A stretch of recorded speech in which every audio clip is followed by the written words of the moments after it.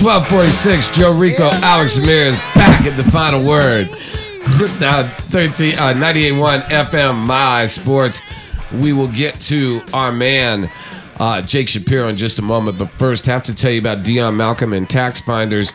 That is the place you need to go if you're having problems with the IRS. Give our buddy a call, but basically, actually go on to taxfinders.com. That's the first thing you do. Just taxfinders.com. Look, the IRS is back in business. They've doubled their people. They've doubled their staff. They're going to come after you if you owe this money, especially if you owe over $10,000. Alex, how do you get hold of Dion Malcolm? Very simple. As you mentioned, Joey, go to the website, taxfinders.com, or give Dion Malcolm a call right now. Right now, 720-327-9454. That's 720-327-9454. Look, I'm actually working with him right now, Joey, and my fiance as well. I just want to figure out some allocations and some tax deductions that he told me I was eligible for, and that I had no idea that I could actually write off. And I implore all of our listeners right now, if you haven't filed in a long time, guess what? COVID season's over. And he did mention, Joe, that the IRS did take some time off. Right. Guess what? They're back, and they want to get that money. They want to get some money back for the government.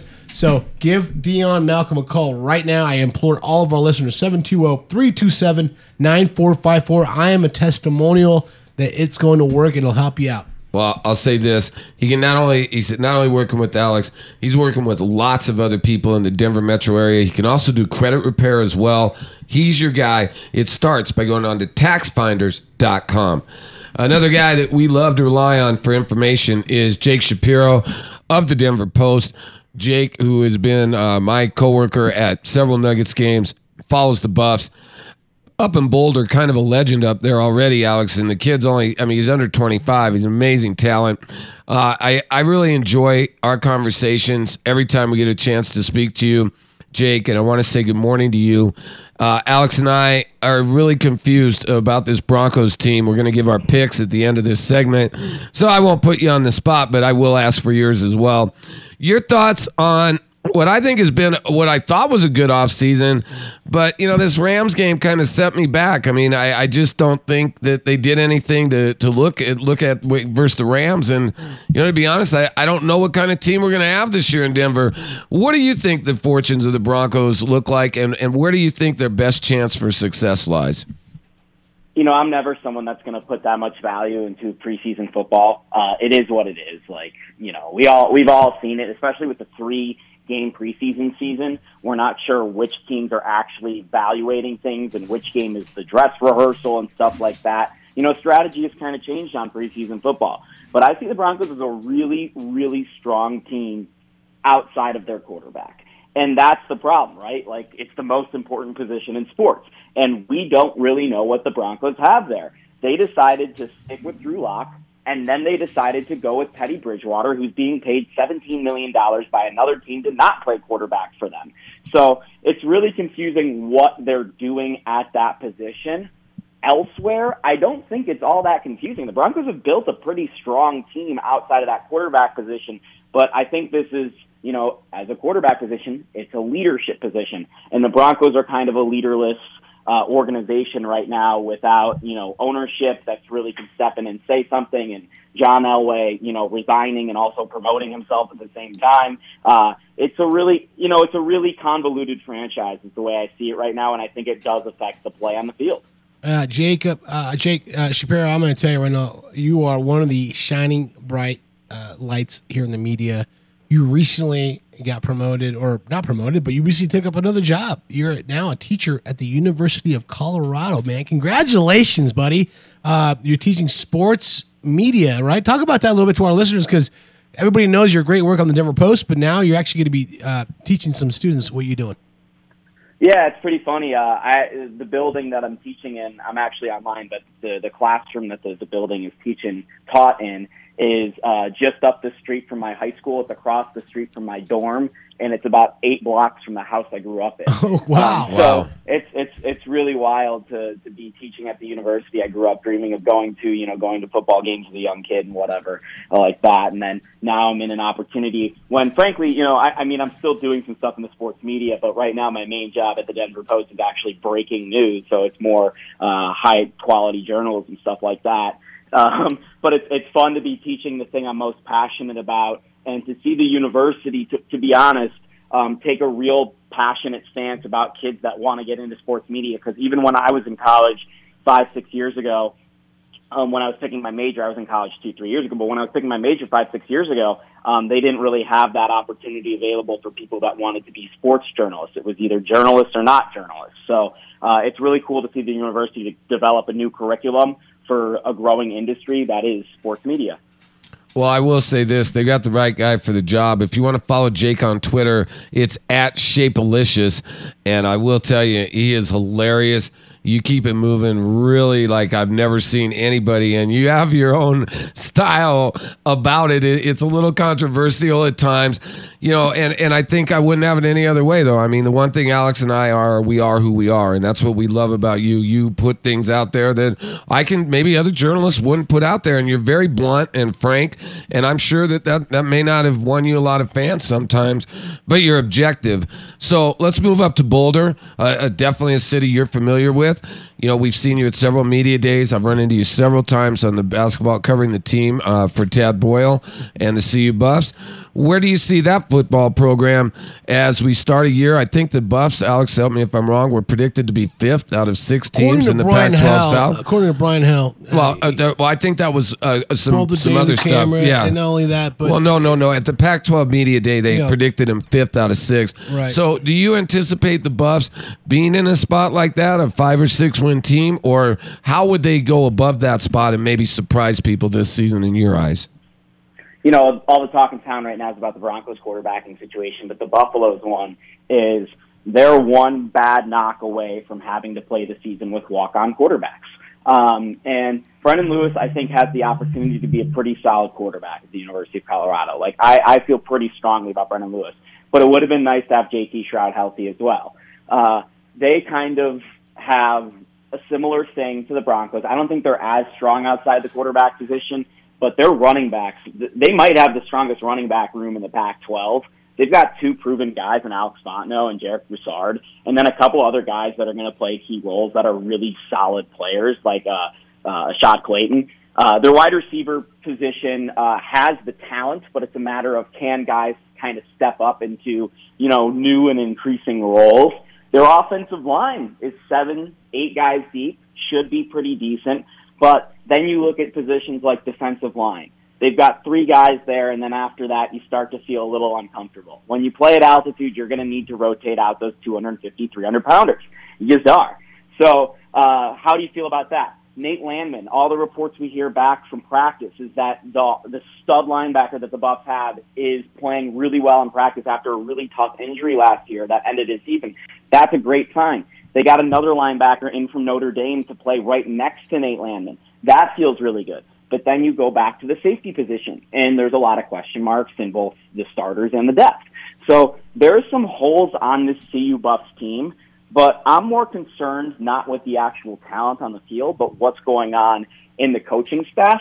We're 3-4 years, I don't even remember how many years at this point, into the Darren Chiaverini offensive coordinator experience. I really, really like that guy. I think he's a heck of a recruiter, but the diversity in his play calling hasn't improved all that much over the years. And you're starting to see that, you've seen that, not starting to see that. You've seen that when the Buffs come out in the second half and all of a sudden their offense slows down because other teams adjust to what the Buffs are doing, but the Buffs don't adjust back. And I'm just worried that the Buffs aren't going to be able to score enough points, even with a decently talented offensive group. We really don't know what Brendan Lewis is. Like, we haven't seen a lot of Brendan Lewis yet, the quarterback for the Buffaloes. And then there's the other question with Carl Durrell entering his first actual season with the Buffaloes. Last year, they had, kind of an improbable run to the Alamo Bowl with a lot of bounces. Can they replicate a lot of that turnover success and turnover luck that they got from their defense last year? Can they get the breaks in the schedule that they got last year? There's a reason why the Pac-12 media is picking them to finish 5 out of 6 in the Pac-12, and it's because they don't believe the Buffs can replicate a lot of that stuff. To get over that 6-win mark, man, that would mean a lot for this program to get to bowls in consistent years. I don't think that's happened since 2004, 2005, I want to say. So that would mean a lot. But there's a lot of things that need to go right for the Buffaloes to get to 6 wins. And 7 feels like a stretch. So that's not a great position to feel like going into a season. And, I hear some rumors and some mumblings like, hey, this University of Northern Colorado team they open up against on Friday, no one's seen them play. And there's no tape on them because they've got a brand new coach. Like, could that be a dark horse upset game with Texas A&M looming the next weekend? It's hard to say. So, it's really hard to put your foot, I think, on any definitive Bucs thing because they're one hit away from losing their quarterback. And the first game of the season is a question mark entering a game, the second game of the season where you feel like, okay, it's an SEC team, they're going to get throttled. Last one from me, Jake. So the NIL, the name, imaging, and likeness that's going on right now in college sports. We've got about a minute left.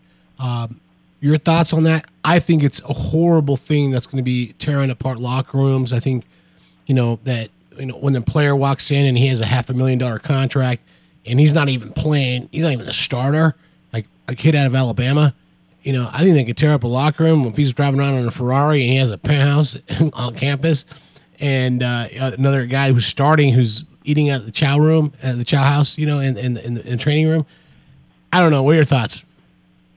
It's one thing to look at the locker room, but I'm going to say that's crap. Like, who cares about the locker room in this situation? Like, honestly, these guys are taken advantage of. It's a free labor system for the NFL, a free farm system in college football, and these guys deserve to be paid every single dollar while these presidents and these coaches get millions and millions and millions of dollars for these TV contracts that the kids aren't seeing a dime of. I mean, when I was in college, I saw dudes like struggling for food.